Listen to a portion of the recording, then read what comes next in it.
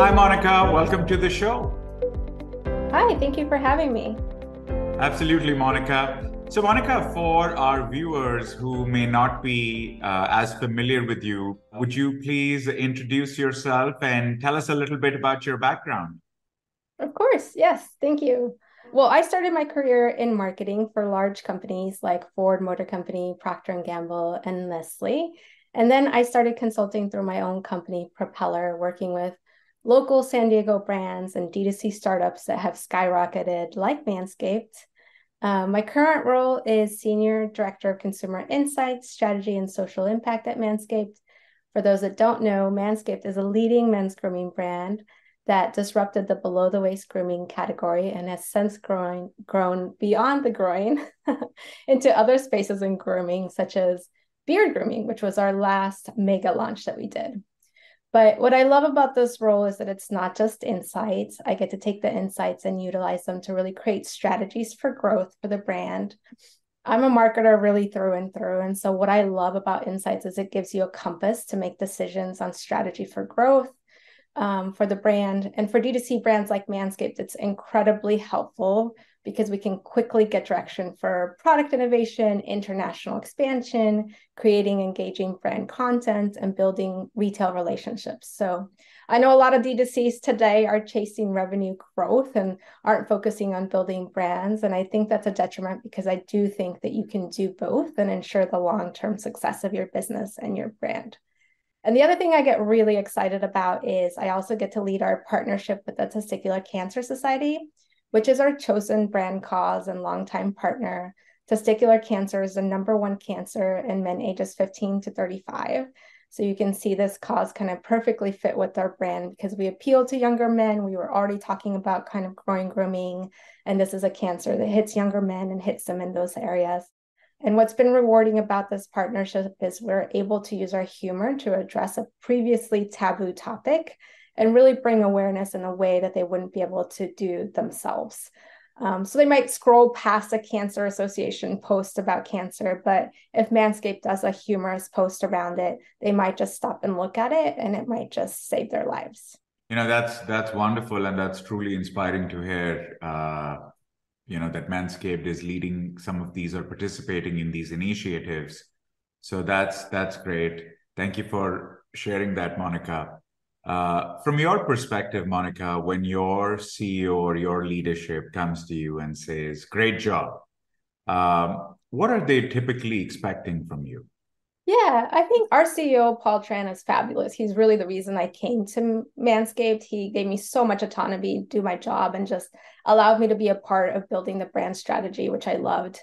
But when he says, good job, it's usually because I brought him a lot of really interesting data that he wants to take his time to really analyze and noodle over to make big strategic decisions for growth for the company, whether that's product development or international expansion or brand strategy and direction. The other thing I think I tried to do with him is I tried to prod him to take more vacations. And I think he appreciates that. We have kids around the same age. And so I'm always bugging him to spend more time with his family, kind of away from work and, recharge and reboot. I think it's so necessary and important in today's world to balance our career and our family life. So I think he appreciates that from me. That's wonderful. That's wonderful, Monica. So, Monica, let's dive in a little deeper into our worlds when it comes to customer journeys and customer insights and better understanding the customer. What challenges do you typically help your teams overcome when it comes to better understanding the customer? Yeah, I think the most important thing about really having your teams understand the customer is them being able to put themselves in the customer's shoes and really kind of have empathy for what the customer is going through. So, what I love to do is when we do qualitative research, I love to take little snippets of the videos and string them together and really have them see like what this means for the consumer. So, for example, when we were doing beard, we really realized like the emotions behind a man's beard, like that is kind of part of their identity and who they are. And it's really important to them to have like a well-groomed beard and why that's important to them, right? Like it gives them more confidence throughout the day. It allows them to do the things that they need to do. So really having them kind of understand the emotion behind the why consumers are using our products and the what it means to them is really important to me. And I think that, you can only get that from either the quotes or the videos, or having them, really see what this means to the consumer so that they can actually empathize with them. That's a great example, Monica, and thank you for sharing. For our viewers who may not be as familiar with customer journey work, that is also something we advocate a lot in terms of capturing these emotions in real time. In the customer journey vernacular, we often refer to what are moments of truth. Yes. And these moments of truth, as you know, Monica, they're so important because there's often, especially in business to consumer journeys, for business to consumer organizations as well, these moments of truth often have a very strong emotional component. And that, like you said, can only be captured through qualitative, or what we refer to as in the moment research, whether it's qualitative or more behavioral type of research. And often, as you know, organizations or businesses that ignore these emotional moments, these moments that have a strong emotional connect with their target consumer, this often leads to loss of market share, customer attrition. I mean, in your world, I can only imagine ignoring the importance that a beard has for a man. And this is coming from a man who used to have a beard. Oh, okay. It is so critical because, these moments of truth are transformative. If you pay attention to them, if you address them like you have with your target market, then they become what we call as peak points. Peak points help the customer, helps building loyalty. It helps the customer move from one journey stage to another in their shopping journey, holding your hand. But if you ignore them, then they become pain points. And with pain points being there, the customer is still going to move forward in their buying journey. They'll just move forward holding someone else's hand. Yeah, so true. So, Monica, in your perspective, or, in your world, as you've mentioned, understanding these qualitative, these emotional moments are so important. Can you talk about when you focus on your customers' journeys or their buying journeys, how do you go about it? So while we haven't done like a really large customer journey research project, we did do a deep dive into our consumers last year that entailed a really large consumer segmentation where we went really deep into who our consumers were and who our targets were. And what I loved about this project is we really started and ended with that qualitative, like you mentioned. It is so important to really dive deep into what are those kind of moments of truth. And in the beginning qual, we really saw the full spectrum of who's out there and who's grooming and what do they look like, what are these men doing and why are they doing it, what are their motivations behind it. And then in the ending qual, we had already chosen our two target segments, and we went really deep into those two target segments to really understand who they were, what motivated them, what were those moments of truth that led them to purchasing decisions and the decisions that they made about their grooming products. And it was really, really insightful. We got so much out of that. And to me, there's nothing like that kind of deep qual that you can do. And we actually even did ethnography. So we went into their homes. So they toured us around their bathrooms and, kind of showed us all the products that they were using. And to me, that's kind of the ultimate form of research, is when you can see the consumer, in their environment and understand a little bit more about their lives and who they are and what's motivating them to do the things that they do. Thank you. Thank you for sharing that example, Monica. That's wonderful. That's something we advocate a lot in our work with our clients as well, because like you said, surveys are good and we do a lot of them as well, but surveys are reflective. They're reflective of the actions the shopper, the consumer has already taken. When we do the type of work that you're talking about, this ethnographic work or this qualitative work, then it gives you an insight, like you said, into their world. What we also advocate to clients is to mirror and capture what you did in their homes. Do the same when customers are shopping, when they're shopping in stores or online. Now, traditionally, this has been done in the form of shop alongs or qualitatives over there. But there are other ways to do it as well, in doing it in a non-intrusive way, which is in the form of, leveraging mobile formats. So with a lot of our clients, what we do is we will maybe do a shop along, a couple of shop alongs to get a sense of what shoppers are doing.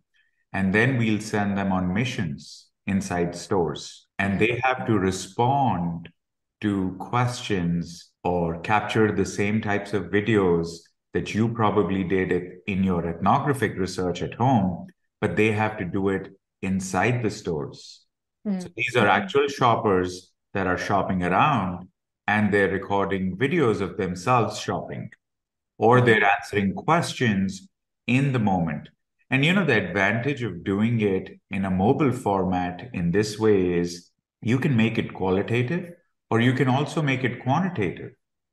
So for example, with some clients where we want to get that robustness of, the deeper insights, we'll do the shop alongs, but then we also want to get that projectability on a national scale. So then we'll, leverage the mobile format where we have a couple of thousand shoppers going into different retailers and capturing their shopping journeys as they're happening in real time.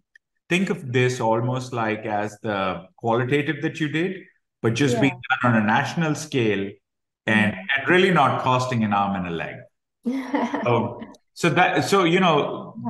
Those are sort of the advantages of, again, building on your initial comment on capturing these key emotions, these key moments in real time. Yeah, I love shop alongs. They give you so much insight into, what consumers are looking at in terms of what they're seeing on the shelf and how quickly they make decisions on things and why. But that's interesting that you've added kind of this mobile capacity to make it a little broader, a little bigger. That's really interesting. Yeah, and what happens, Monica, is as you know, with qualitative, you get a lot of good, deep insights, but sometimes they lack in the projectability measure. They're directional insights, but often what we guide clients is that's good insight, but don't take multi-million, multi-billion dollar decisions based on what 20, 30 people said. Add to it with a quantitative measure. Just test the hypothesis out. What may be true for a certain segment or a certain retailer may not be true for another segment. And so just looking at it, blending in the quant with the qual sort of just adds to the picture, makes it more secure. Yeah, no, you're absolutely right. You need the qual and the quant. I often try to tell my teams that the qual is really to give you the why behind the quant, behind the what, So trying to get into, we use the qual really to try to dive deep into like the emotions and the whys and those types of things, but try to use the hard numbers with like the bigger population to make the big decisions. So yeah, I definitely agree. And your comments are so invaluable, Monica, because for a lot of viewers that rely solely on quant or surveys for everything, I really want them to pay attention to what you're talking about in terms of what one can get from the richness of doing qual, especially the in-moment ethnographic type qual that you've done. So that's wonderful. Thank you for sharing that. This particular project, or how you've gone about, Monica, in really helping your organization go deeper in understanding your target customer psyche and how they shop, how they use your products at home. What was the impact of this type of work on your organization? I think for us, it just really kind of helped us focus in on who those targets were that we were going after. We had a pretty good idea of who they were and what media they were in and those types of things, but it really gave us kind of a full picture of who they were and why they were shopping with us and why they were using the products that they were using. So really kind of came in focus for us. And I think it really helped our creative and product development teams the most to create really, messaging that connects with them and products that are going to be tailored to them. I do think the entire organization really took it to heart. We did a really, deep dive into what we had done with the consumer segmentations with each of our teams and tried to get them really engaged in the segmentation work and the output. So I think we did a really good job, and I think everybody really enjoyed it, and I think everybody really took it to heart. But I think the two teams that walked away with the most from it was definitely our creative and our product development teams. And I think they use it more on, a day-to-day basis on the projects they're working on. And for our viewers, something that I want to add is that is also what we recommend in designing any of this research, in really designing for impact the way you did. A lot of times our clients come to us, and you may have the similar experiences that, the minute people think of research, they want to focus more on, well, this is what I want, but how are you going to get this? And the focus shifts from the what and the why to the how. And what we recommend is keep the what and the why paramount at the top all the time. And then also translate into how will we define success at the end of the project?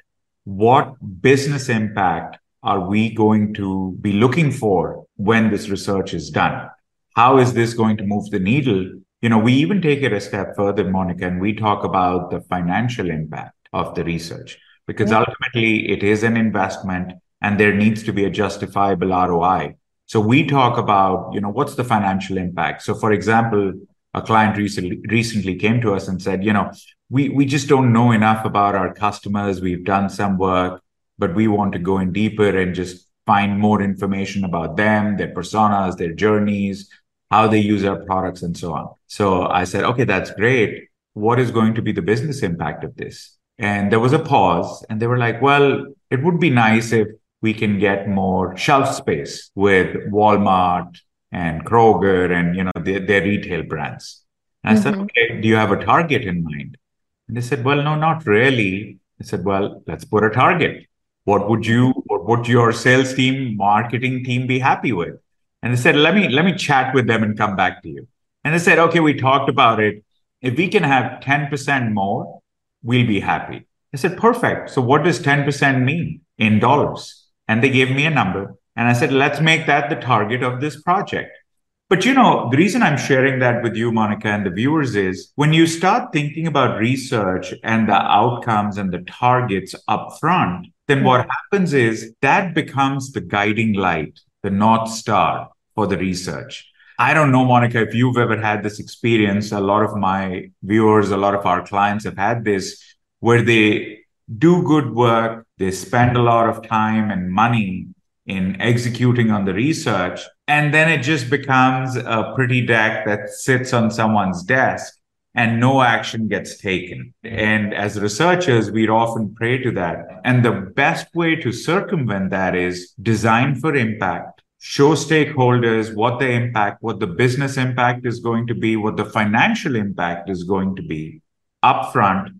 And then what happens is it's almost like stakeholders then can't wait for the research to finish. They buy in early because they know what they're going to get, in terms of the business impact, the financial impact. The research gets designed for that. You don't have a situation where every question that people had gets inserted into that qualitative or quantitative, because then you have strong boundaries. Does this get us closer to the impact we want? Yes or no? If it does, then it gets included. If it does not, it gets left out. And so doing it that way really helps in not just making the research more actionable, but also in ensuring that research is then seen not just as a cost center, but as an engine of growth. for the I organization. love that. Yeah. I've always talked about, insights should fuel growth and the insights to action should fuel growth. And Yeah. I love the idea of putting kind of the business objective into every project. I might have to do that in my briefs and make sure that we have that because it's so true. I think, if you start with that end in mind, and of course we know that insights can drive growth, but when you make it specific like that, I think it helps the team rally around the research and the results and the actions, right? We always try to present in our research insights to action. So not just recommendations, but what are the insights and what are the actions that we can take based on those insights. But I love adding the layer of what the business impact will be. I think that's super smart, and it just will make the research so much more powerful. It then becomes the gift, Monica, that keeps on giving. Because then when it becomes a snowball effect, for every research brief. So that's wonderful, Monica. You've almost answered my next question, which was going to be, what would you do different, on your next project? But is there anything else that you would do different in your future projects? Yeah, I mean, I think one thing that I'm looking forward to doing with our team is we've gone very much omni-channel and international. So Manscaped is now in 39 countries via D2C, and in Amazon, we're in over 100 countries worldwide.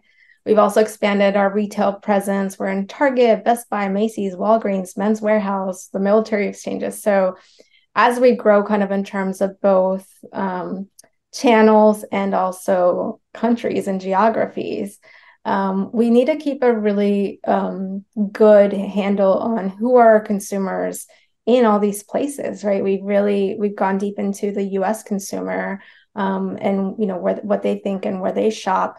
But we're going to have to do it kind of at an international level and at an omni-channel level, and really understand what those purchase journeys look like and what the motivations are for them across these different channels and across these different geographies. So a lot of work to be done in the future, but it's all exciting. I love this kind of work, and it's always so fulfilling, I think, to just understand and be able to put yourself in somebody else's shoes and really understand kind of where they're coming from and what their challenges are and what their motivations are. So I really enjoy it.